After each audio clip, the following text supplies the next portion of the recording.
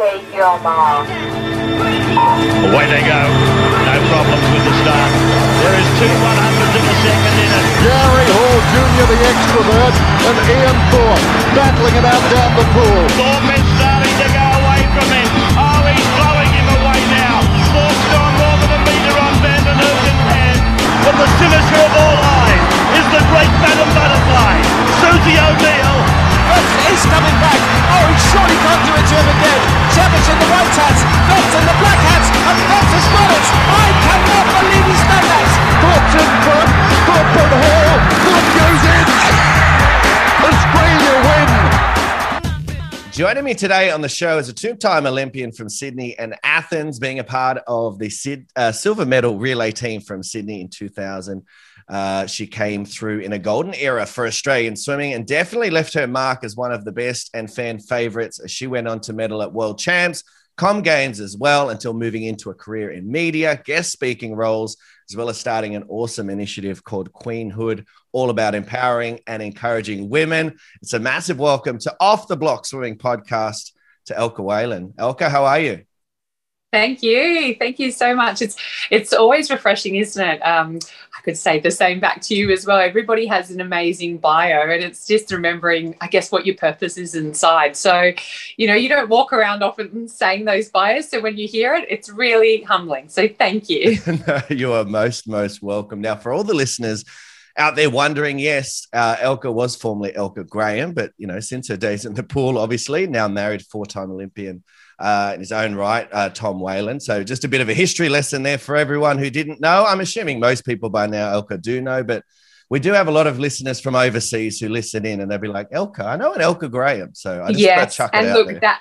That happens so much, and good on you for bringing that up as well. What's really interesting is I was so excited to marry my husband, Thomas, and I just couldn't wait to change everything, Medicare card, driver's license, everything. And I was very much so, being traditional like my parents and becoming Elka Whalen and not keeping Elka Graham. And I remember even my dad said, and my management, my agent said, oh, not a good move.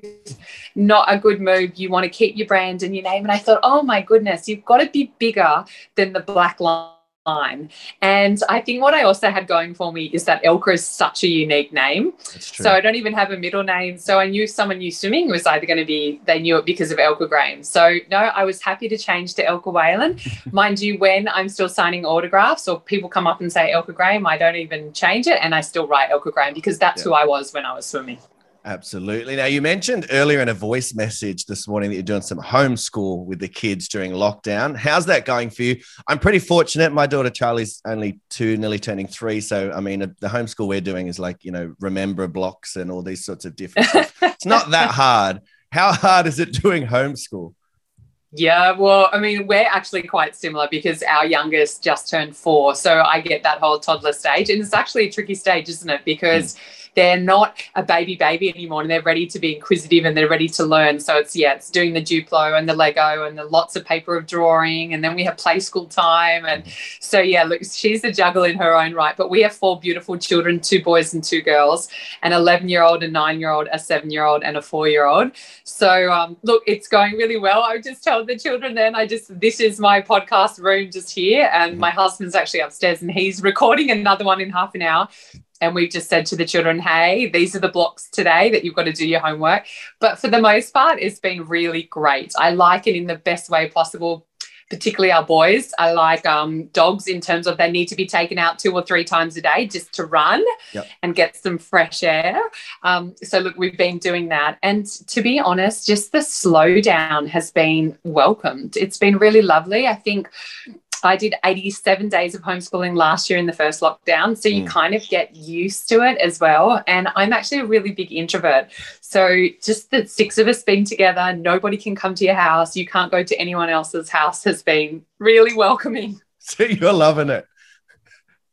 To some degree, yes, I am. Yes. But obviously I understand the need for connection, for mental health for so many people, for the community aspect. And obviously, you know, the children thrive on being around their friends as well and going back to school, and all that will come again. But I'm looking at this as an opportunity and working with them on things that they need to get better at, and the things that they're good at, we just look at that activity and we move on. So I'm enjoying being a pretend teacher. Well, it's a great point you make. And I think, you know, to your point, and with the podcast and with other people doing stuff, I think this sort of lockdown is all about what you make of it. We can all just sit on the lounge and you know, cry about what we can't do, or we can take into our own hands what we can do and start looking positively and doing it. So, you know, look at us here. We're not in the same room. We're not in the same place, but we're still connecting. We're still having a chat, having a laugh. So there's ways to do it. Yeah, so true. Now, obviously, you know, obviously a positive with this lockdown and other positives that we're all going to be home to watch the Tokyo Olympics. We're not getting bothered by work and people saying you have to stay back. Even though I was going to leave pool deck early anyway to make sure I was home to watch the heat starting at 8 o'clock for everyone listening. So what I thought we would do is just play a little game of like it, don't like it. I'll throw out some quotes, some statements for you to have a listen to, and then you tell me if, you know, if you like it, don't like it, and why. The first one is Aussies pulling out of events. So we know Emma McKeon, Kyle Chalmers pulled out of the 200. They won't be racing.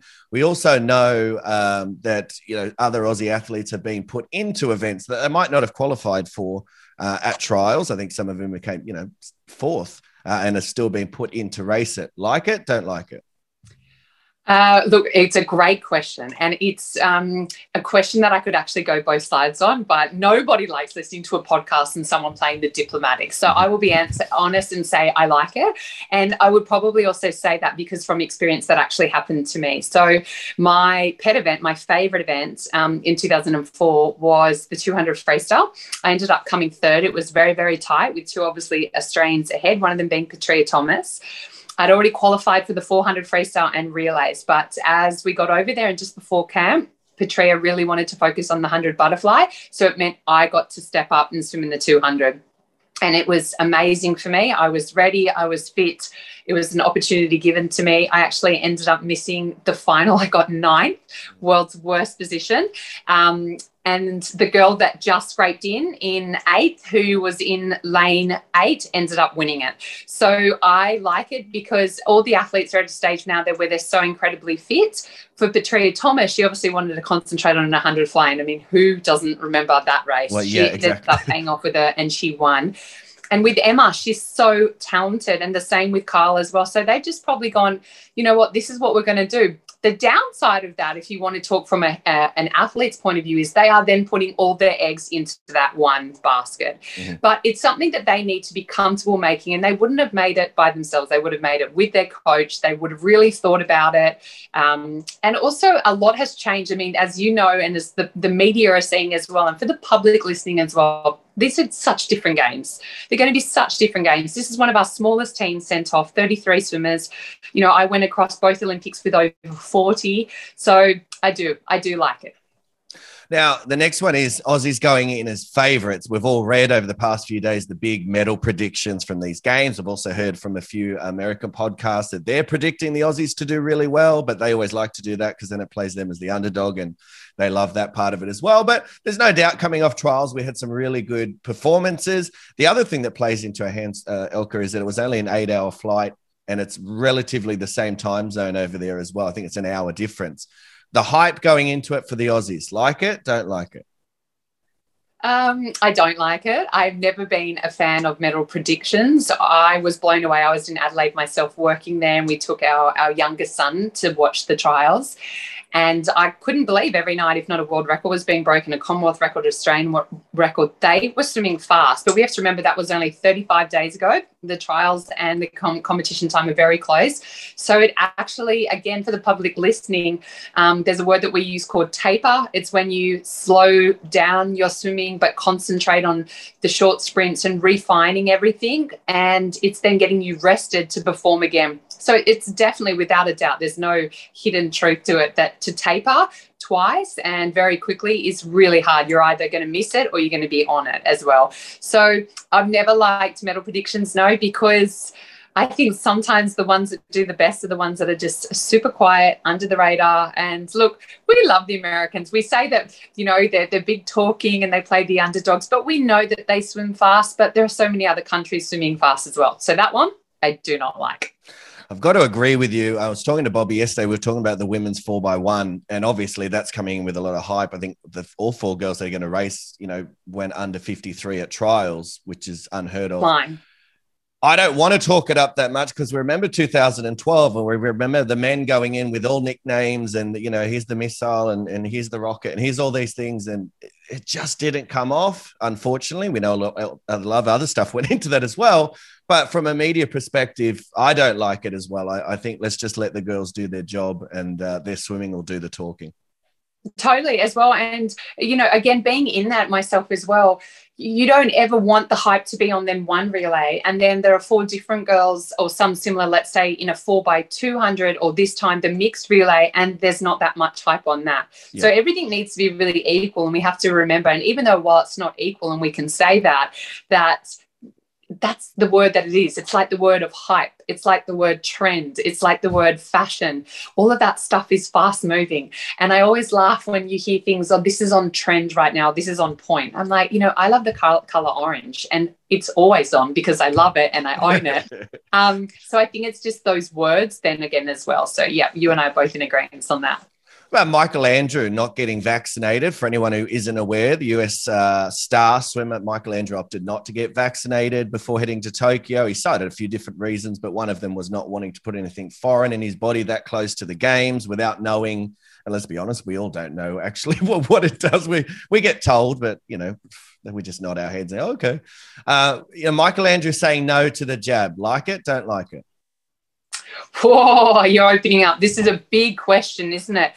I would say that I agree with him, but then there's another part that also disagrees as well. And I think it's really hard to answer a question like that when we still don't know the total facts of it all. And I think that will come out in years to come as well. But one thing I would say I would probably more like is not necessarily the decision he's made, but how he's been strong enough to come out and say that for himself. And he's like, hey, these are the reasons. And you've got to remember as well, with these athletes, whether it be Australian or American, there's so much that goes on behind the scenes. But not only that, they have now, because of becoming so fast, they are a well-recognised person. And so they've got to keep some type of privacy to themselves if they have some good wisdom and discernment about them.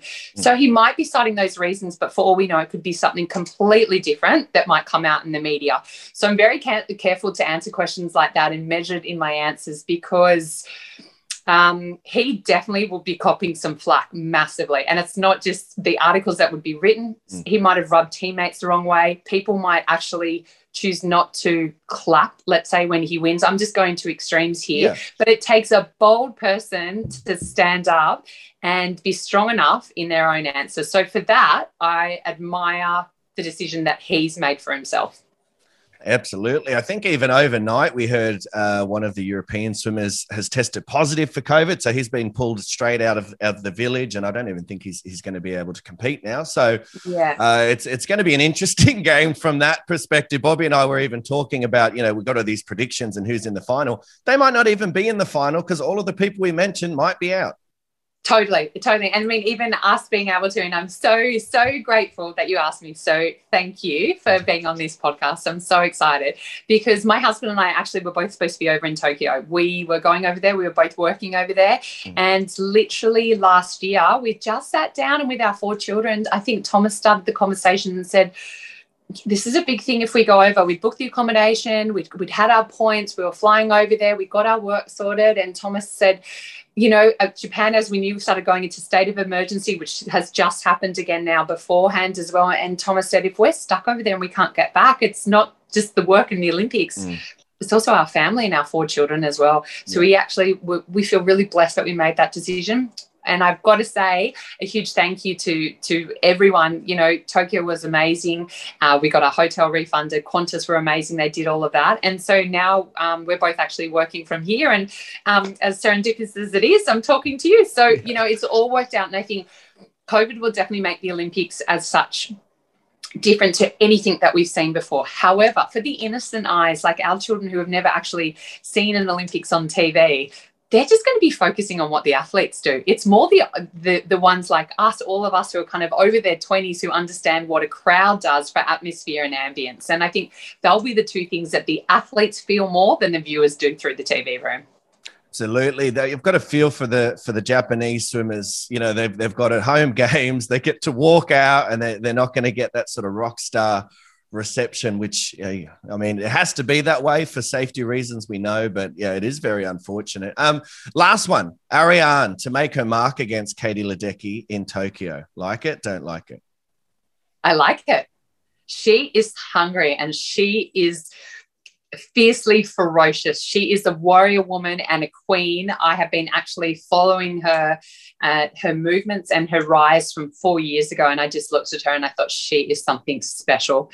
Nothing to do with Ledecky but herself. This is a great opportunity just for her just to step up and say, hey, here I am. This is her first Olympics, and she's just going to go out and absolutely nail it.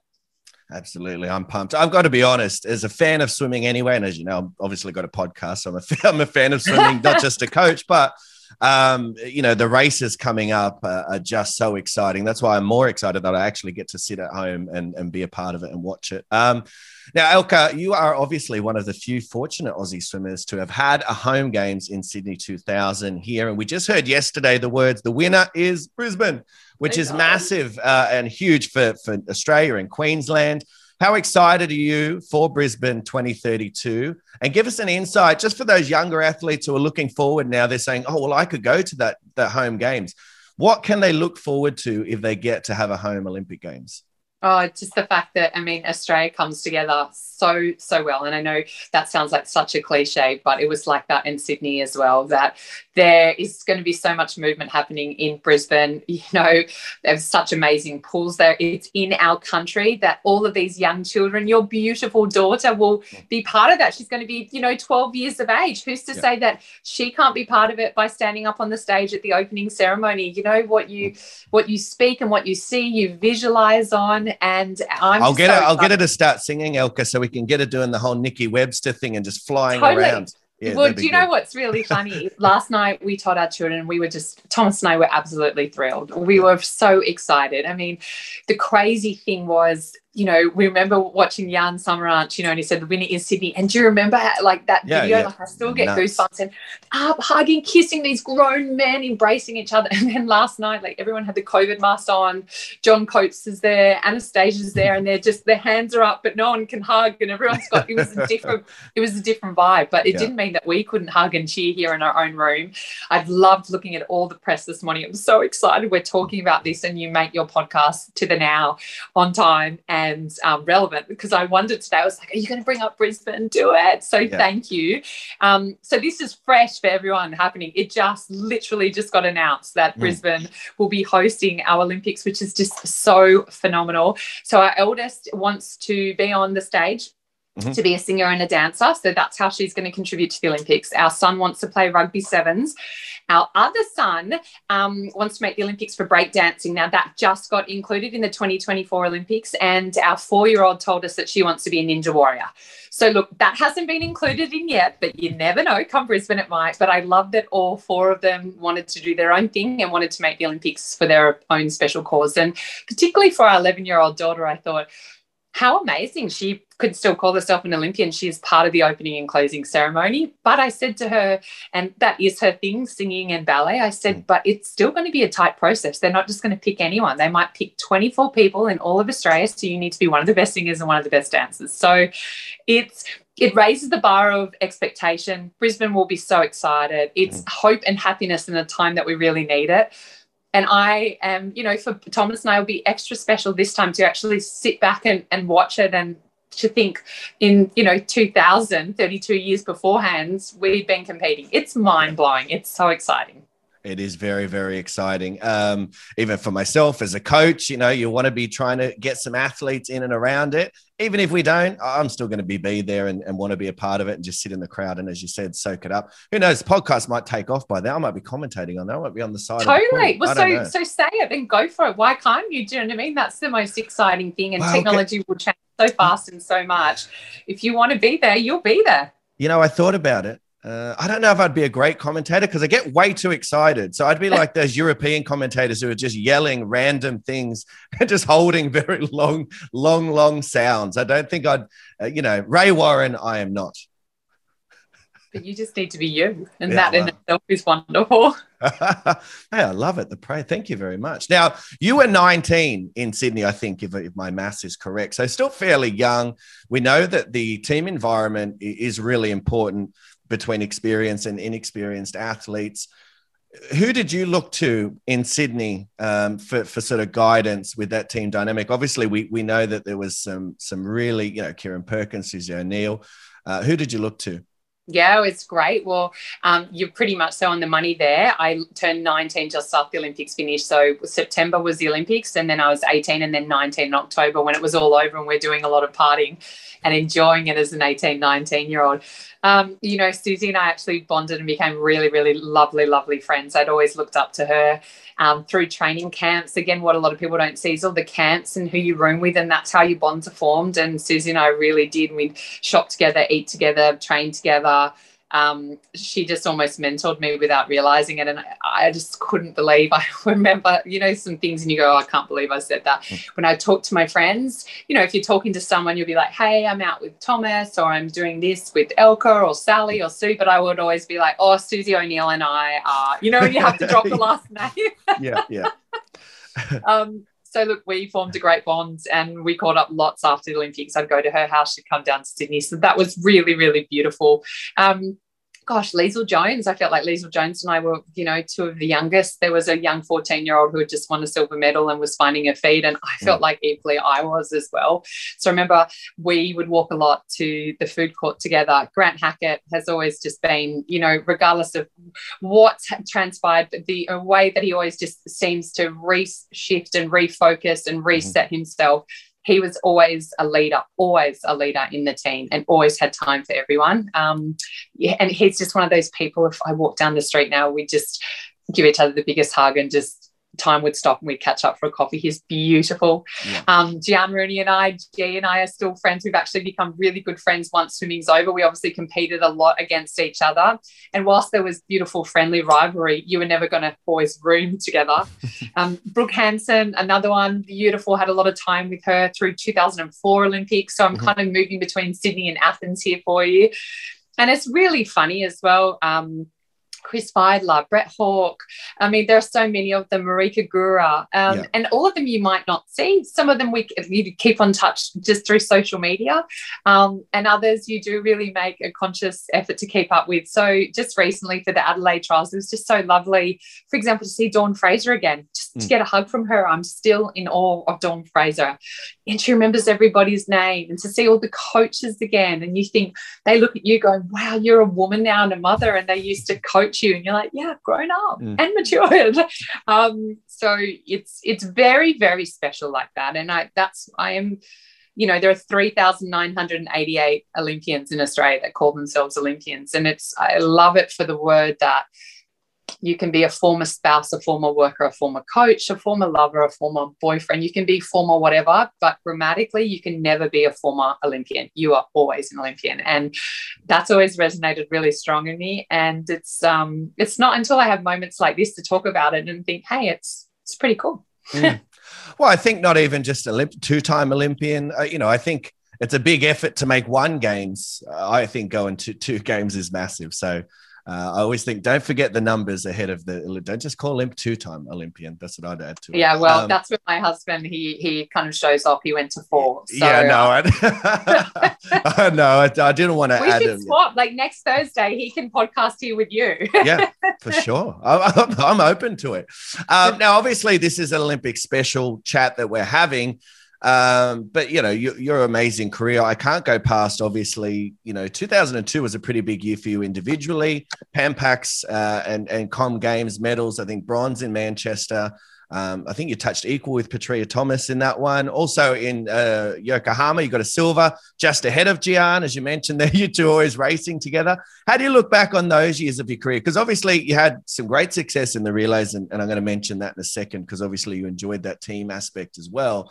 Individually, though, you did have success as well. How do you look back on that? Yeah, I mean, I loved it. I remember sitting with my coach after Sydney 2000, and I was ranked 72nd in the world for the 200 freestyle. And whilst that's, I guess, a pretty good number, top 100 in the world, there was one number that every athlete wants. And so we just put our heads down. So the following year, setting the fastest time in the world in the 200 freestyle was amazing. It also wasn't a shock because it was privately, obviously, what my coach and I were going for. But there's always a big step up. I remember watching back some plays of hearing someone say, when I won the silver and bronze in the Commonwealth Games in Manchester, this is a big step for Elka Graham because it's the first time she's individually medalled. Mm-hmm. So, and that was really big, and it does put you on the world map in terms of that. But then it's also the consistency in holding that through. So yes, Pan Pacs, World Cups, world champs, and following all of that through. And whilst it's so amazing having so much success with relays, it's also important as a swimmer and as an athlete as well. You want to be there individually as well and show your strengths as well, because we've all got them, and equally we've all got our weaknesses as well. And one thing that we really worked on and that I just loved, and it was the typical pool deck talk for every swimmer, but coaches would know as well, was that I was always known as either being a negative splitter, so coming home faster in my second half of my race and always having a strong finish. And it's those things that you say, hey, that's great. That was my strength and that's what I worked at. Other athletes would be the best off the blocks or the fastest turners or the best at their skills. And, when you get into the groove of a sport, and in this case, swimming, everyone had their little niche of what they were really great at.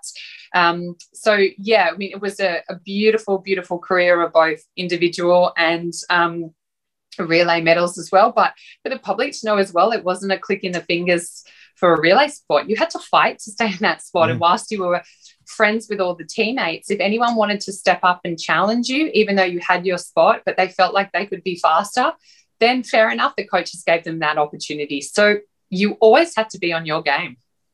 Well, you came through, as I said earlier, in a golden era. So it was definitely a fight for those spots. I mean, there wasn't you weren't racing any mugs around you. There was, in 2000, obviously you had Susie O'Neill. She was swimming the 200 as well. And, then as you got through with Gian and Petria and. Yeah, it was amazing. And I think then kind of as I was just finishing my career, you had the likes of Libby Trickett coming through, the Camblin Kate and Bronte Campbell coming through, so it goes in its waves and flows, and that's what makes it exciting. There's no better era than another era. Mind you, I did feel like I feel really blessed, not having social media then. Everything was simple. We just train hard. God rest beautiful Don Talbot, as crazy as he was just such a coach that inspired me. And I think that's something that we always need to remember now moving into sport, to make sure that you have a coach of not only character and reputation, because there's a big difference. A reputation is what other people think you are, whereas your character is what you stand for. So when you have someone that's a coach that just loves you inside and outside of the pool as well, and is a trainer and a mentor, and someone that you can go around to their house and have dinner with and inspire and be inspired from them outside of the pool as well, then I think that's where I got to a point of knowing that I was bigger than the black line, and knowing that God had given me a talent to swim fast. So it's literally from him, but it also then set up a platform now for media and for work as well. So just to remain humble and remember that, as my parents would say to me and still say to me, no matter what I won, Mum would say, congratulations, Elka. And then she'd say, but, you never know, somewhere around the world, there might be a girl that is faster, but might not have been able to have the opportunity to get to the competition. And she never meant it it was just a humbling way of saying you were the best today. So you have to wake up to fight to be the best tomorrow as well. Yeah. I love it. Well said. Now, obviously, I'm conscious of time here because I know you're busy today and you've got lots of different interviews coming up. So I'm going to jump to my next question, which is, I want you to talk to me about, I mentioned it in the opener, queenhood. Obviously, you're doing some commentary as well, some, guest speaking. You've done TV and stuff, juggling it all, being a mum. Talk to me about queenhood for starters, and then also talk to me about what else you're doing these days.